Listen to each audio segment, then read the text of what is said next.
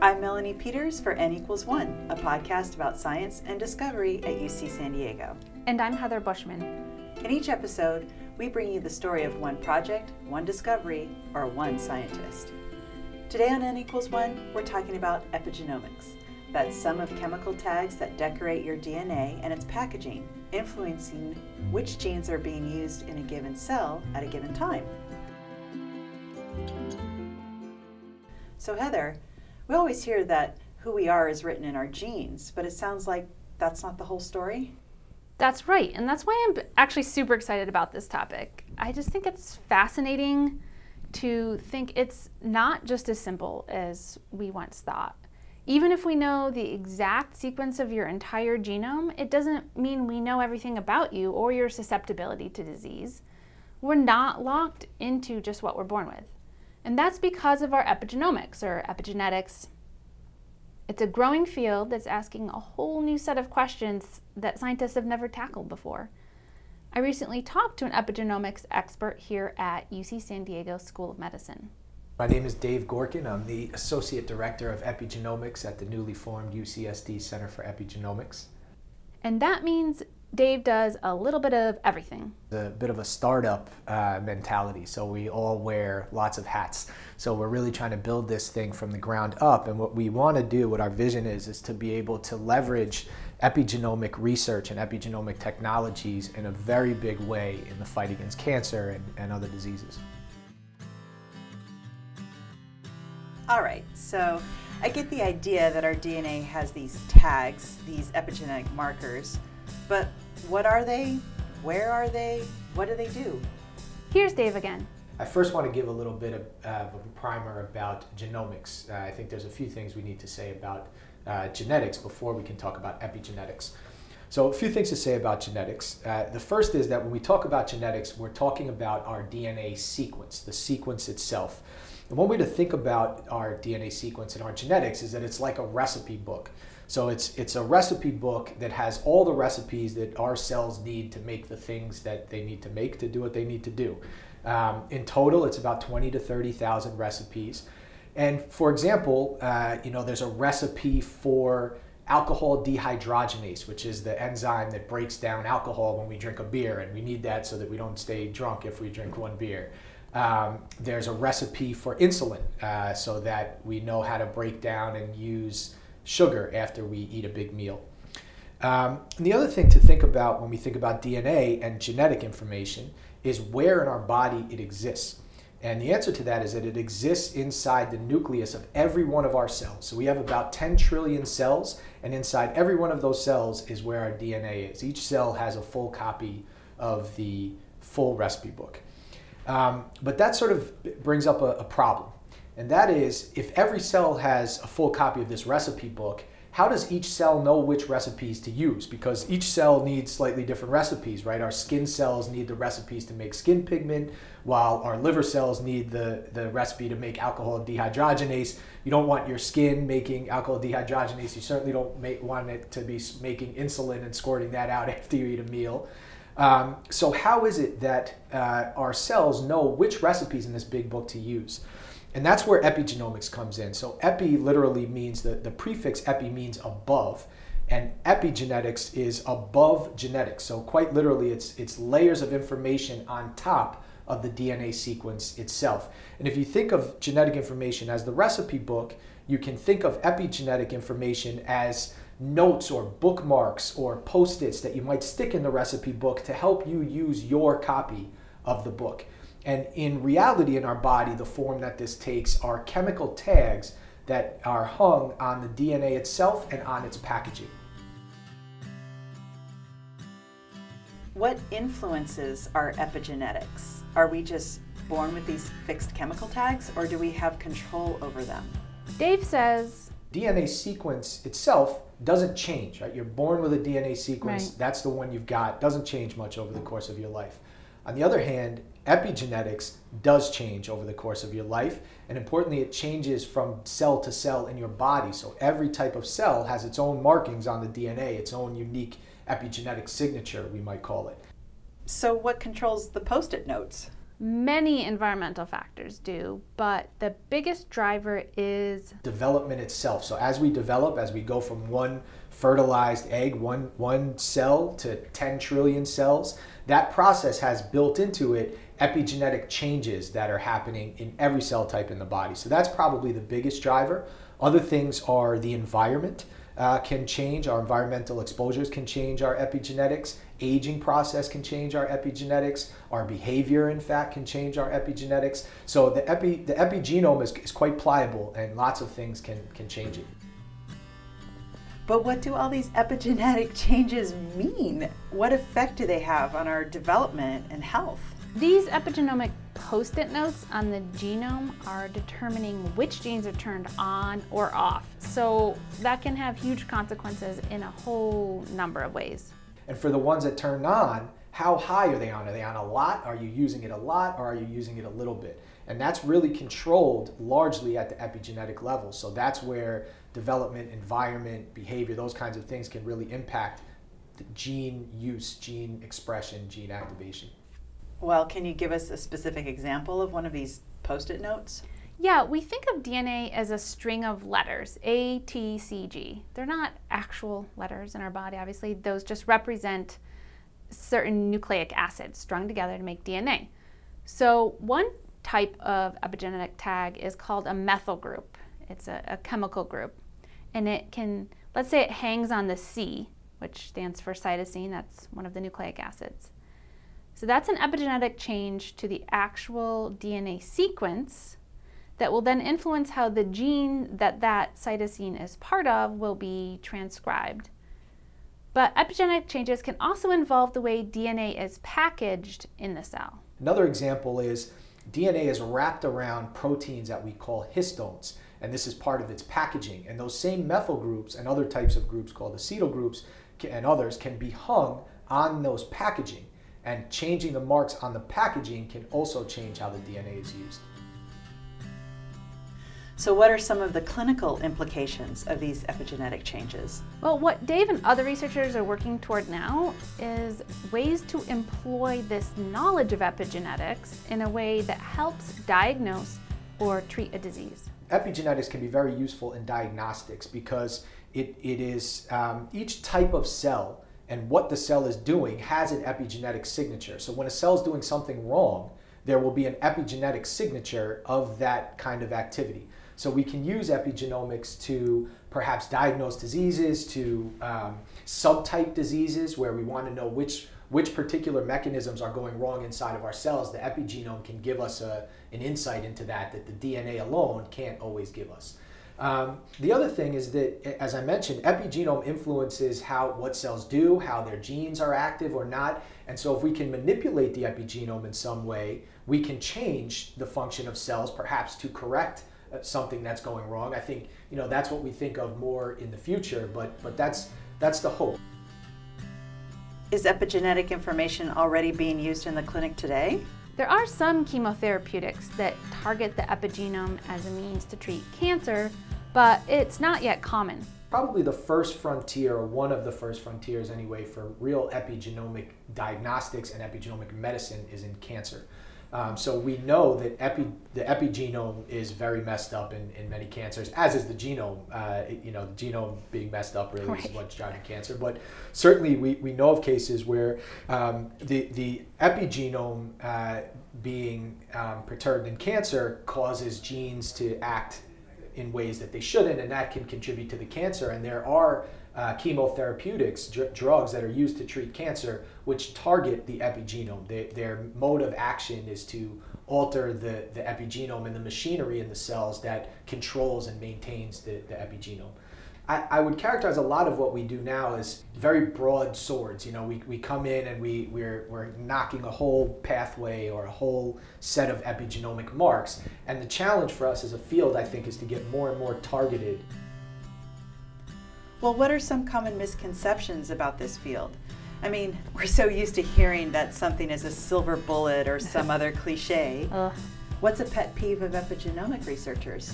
Dave says he's tired of hearing that something, whether it's a trait or a disease, is due to either nature or nurture, meaning it's either inherited or due to the environment. From my perspective anyway, my personal opinion is that any distinctions we draw are really just in our own mind. That the distinction between the genome and the epigenome and between nature and nurture, they work hand in hand. You can't have one without the other, and we can draw lines in the sand and we can make strict definitions in a textbook, but at the end of the day, you can't have one without the other, and you can't think of one without the other, and trying to go in and draw the line where one ends and the other begins is very, very difficult. So I think, epigenomics and genomics really go hand in hand, I think. And the other thing I would like to, or misconception, I guess you could call it that I'd like to speak to a bit, is the misconception that epigenomics or genomics is only the realm for scientists or academics. I think whether we want it to or not, the epigenome is affecting our lives every day, each and every one of us, and more it's going to be I believe it's going to be more and more part of our healthcare and all kinds of decisions in our lives. And I think it's incumbent on all of us, scientists, non-scientists, everybody, to learn about it, and those of us who already know about it to teach about it and communicate about it. And so I encourage people who are interested in epigenomics, whether you're a scientist or not, let's learn about it together. I think that's really important. Well, can epigenetic markers be passed on generation to generation like genetic variations are? Good question. It's sort of controversial, but yes, in some cases. I was asking Dave about an article I had read that proposed that trauma due to war or abuse, for example, can influence a person's epigenome in a way that can be passed on to one's children. I read that too. Yeah, I thought it was that. Super interesting, so I wondered what he thought about that, and here's what he said. Yeah, and there are definitely examples where that seems to have been the case, where there's a very large famine, for example, and then a generation or two down the line it has impacts on the health or in some other way on the biology of populations whose ancestors went through such a famine. I think the idea of transgenerational epigenetic inheritance is a bit of a controversial one. Mm-hmm. There are a few steps at which the epigenome kind of gets cleared off. So all those marks and bookmarks get taken out as we develop our reproductive organs, and then during very, very early embryogenesis, there's also a clearing of the epigenetic marks. So the thinking is that much of the epigenetic marks from your parents, for example, get cleared off. But it's possible that some of them make it through, and there certainly seem to be examples of that. The other thing to think about when we think about transgenerational epigenetic inheritance is that the only cells that actually get passed on are your germ cells, right? Sperm if you're a man, and eggs if you're a woman.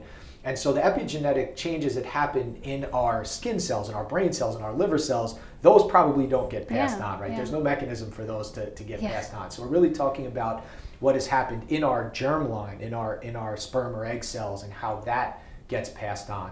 And that's still a very, very active area of research, in which I should say I'm not an expert specifically right. in that subfield, right. But very interesting, and I think we're going to learn a lot more in coming years about that. So what types of things are Dave and the team in the Center for Epigenomics working on now? They look at all kinds of ways the epigenome is changed by many different diseases, including cancer, diabetes, heart disease. They want to know how those chemical tags are changed in these various conditions and how they contribute to that disease. But they also study just normal development because, of course, I mentioned much of what changes the epigenome is just the course of our development, and we want to understand those mechanisms. So I've been a part of a large-scale project that has many participating institutions around the country. It's called ENCODE, and it stands for Encyclopedia of DNA Elements. And our role in ENCODE has been to survey the epigenome over the course of mouse development. So we've looked at 12 different organs in the developing mouse, and we've gone all the way from about 10 days after fertilization all the way to birth, and profile the epigenome in all of those tissues at all of those time points. And what we really want to do is create kind of a roadmap, a starting point, so we know what the epigenome should look like, so that when we then look at disease, we can see where the important changes might be.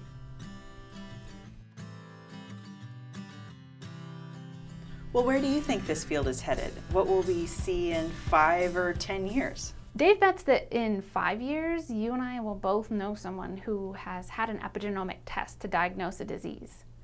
He also thinks we'll see many more drugs in the pipeline that were discovered by epigenome research or actually directly target epigenomic changes. Well, so it occurs to me that epigenomics adds another layer to this concept of personalized medicine that we're always talking about. Mm-hmm. I mean, this idea that therapies can be targeted to a person's specific disease, including their unique gene variations, molecular markers, and now, presumably, epigenomic markers? Yeah, and I asked Dave if epigenomics might help stratify patients. So even if we can't target a person's own unique individual epigenomics, can we use that information to stratify patients, meaning put them into disease subtypes based on their epigenomics? So not just, hey, you all have type 2 diabetes, but maybe you have type 2A or 2B just based on common types of epigenomics.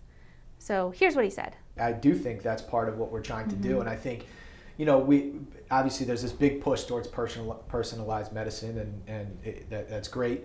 And I think epigenomics can help us break down, even once you have a person and an individual, that individual and that person has many, many, many different cell types. And so our epigenomics let us get to a deeper level within that person where we're not just personalized, but cellularized personalized medicine almost. Love it. That's going to be the new catchphrase. Invent a new term. But also I do think we can subtype diseases much better.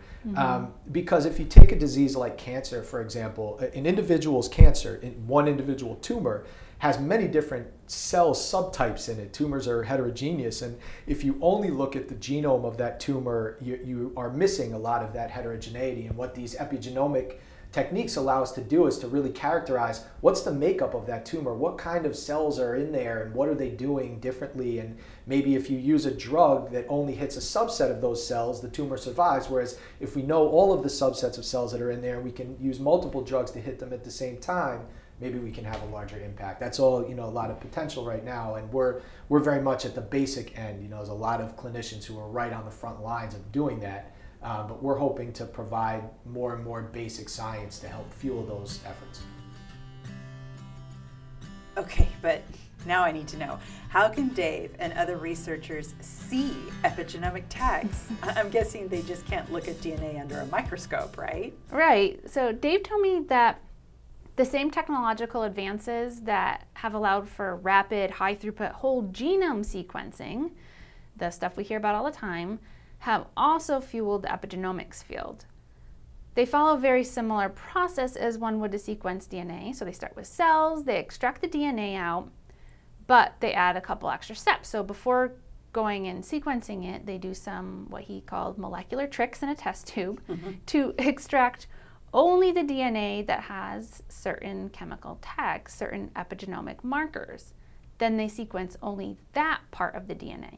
And that tells them what chemical tags are where in a particular genome. Well, so what are the limitations or challenges this field faces?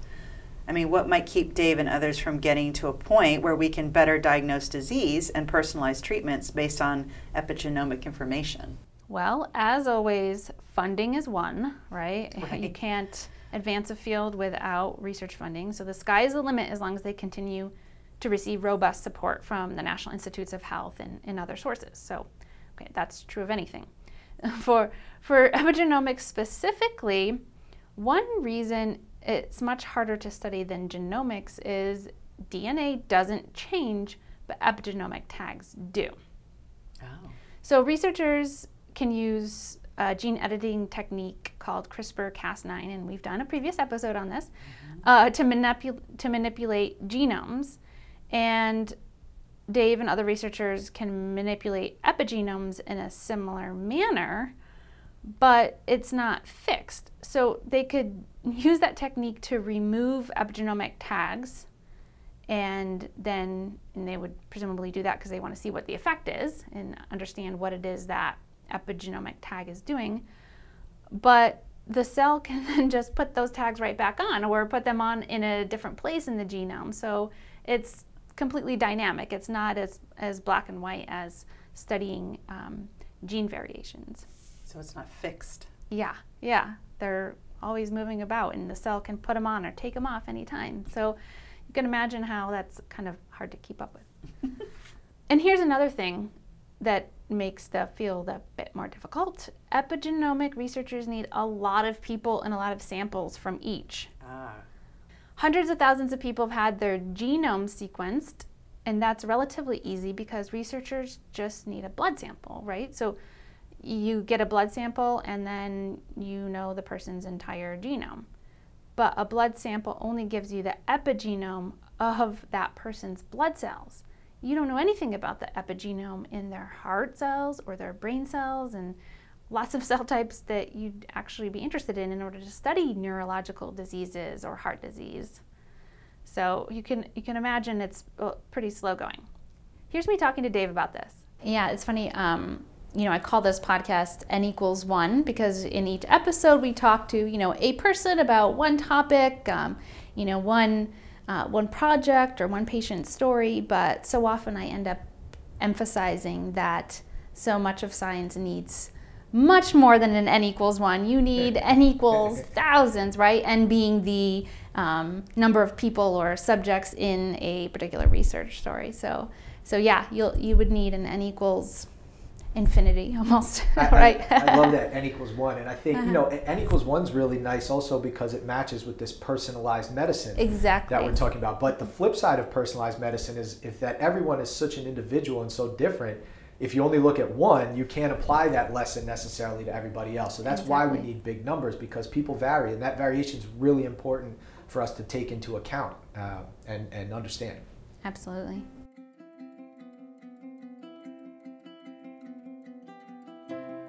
And that's it for this episode. For N=infinity, I mean 1, I'm Melanie. And I'm Heather. Thanks for joining us.